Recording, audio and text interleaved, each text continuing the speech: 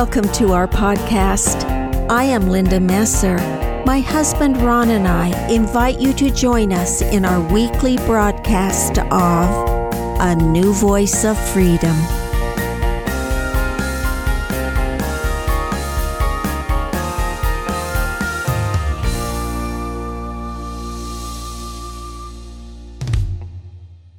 Welcome to Season 5 of A New Voice of Freedom, written by Ronald Keith Messer. This podcast is part of a series we call Stories of the New Testament, an appendage to a series of books written under the banner In Defense of Christianity. Podcast 9 examines Matthew chapter 24, the destruction of the temple. Matthew 24 was given to his disciples on the Mount of Olives. Therefore, it is sometimes referred to as the Olivet Sermon. The Mount of Olives overlooks the Temple of Jerusalem. The temple would have loomed huge and formidable before their eyes. Therefore, it is the perfect setting and perhaps the most startling of Christ's predictions.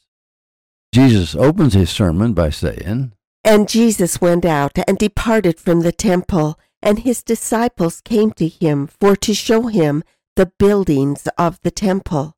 And Jesus said unto them, See ye not all these things?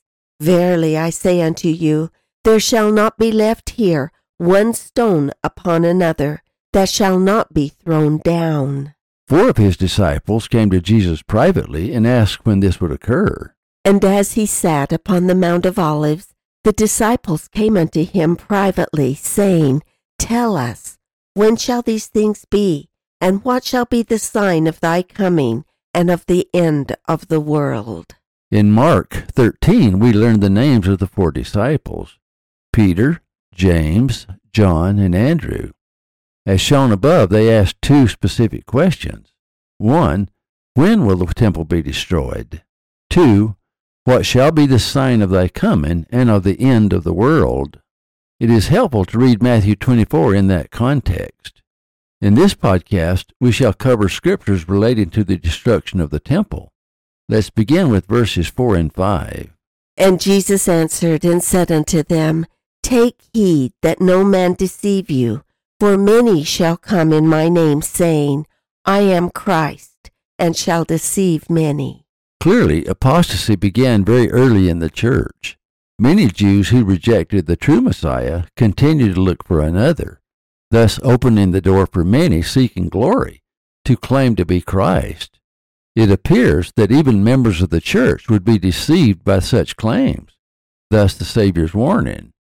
The threat of apostasy from the true doctrines of Christ never ends. Now, let's consider verses 9 through 13. Notice, of course, that there shall be overlap because many of the conditions that existed then will also exist in our day. Then shall they deliver you up to be afflicted, and shall kill you, and ye shall be hated of all nations for my name's sake. And then shall many be offended, and shall betray one another, and shall hate one another. And many false prophets shall rise, and shall deceive many. And because iniquity shall abound, the love of many shall wax cold. But he that shall endure unto the end, the same shall be saved. Historically, we know that the early Christians suffered tremendous persecutions. Many of the apostles became martyrs. Apparently, it reached into the church itself, where members of the church began to betray each other and even hate each other.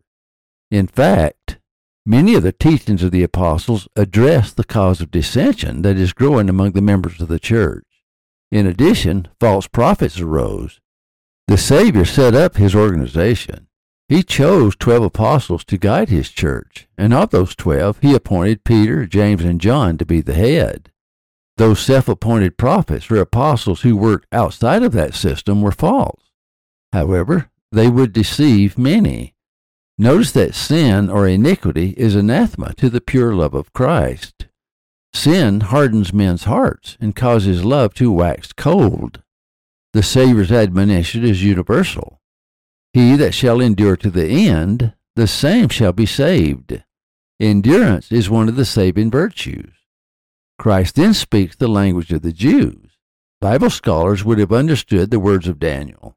When ye therefore shall see the abomination of desolation spoken of by Daniel the prophet, stand in the holy place. Whoso readeth, let him understand. The Jews clearly understood what the abomination of desolation meant. They had a long history of war and subjugation to other powerful nations.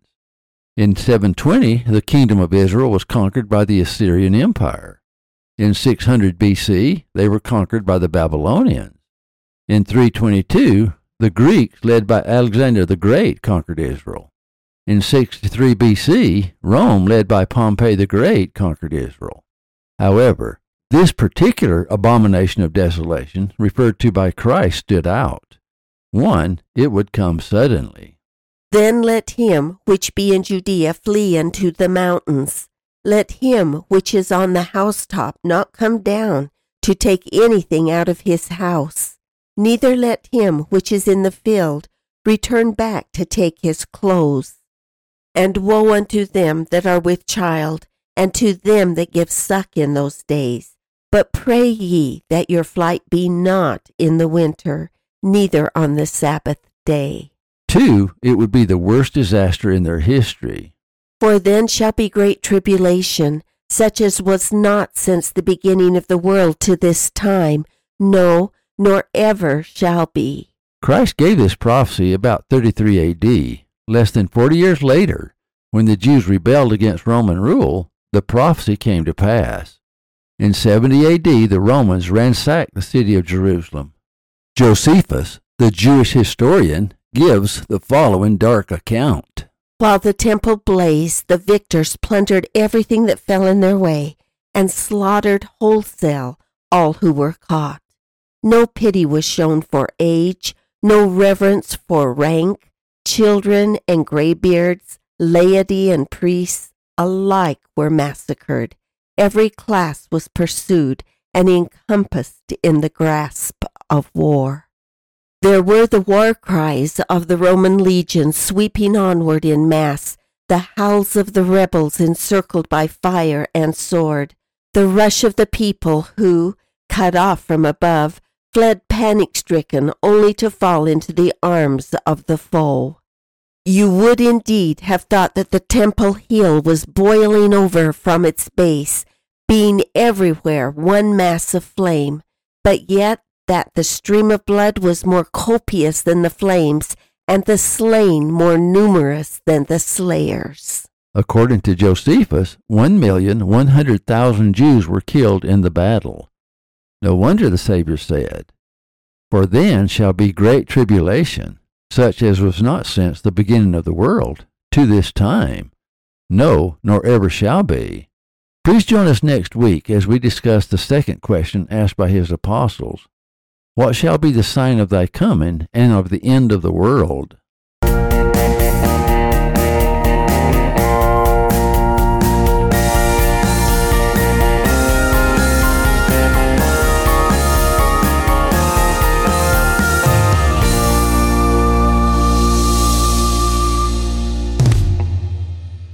Thank you for listening. Watch for our next podcast.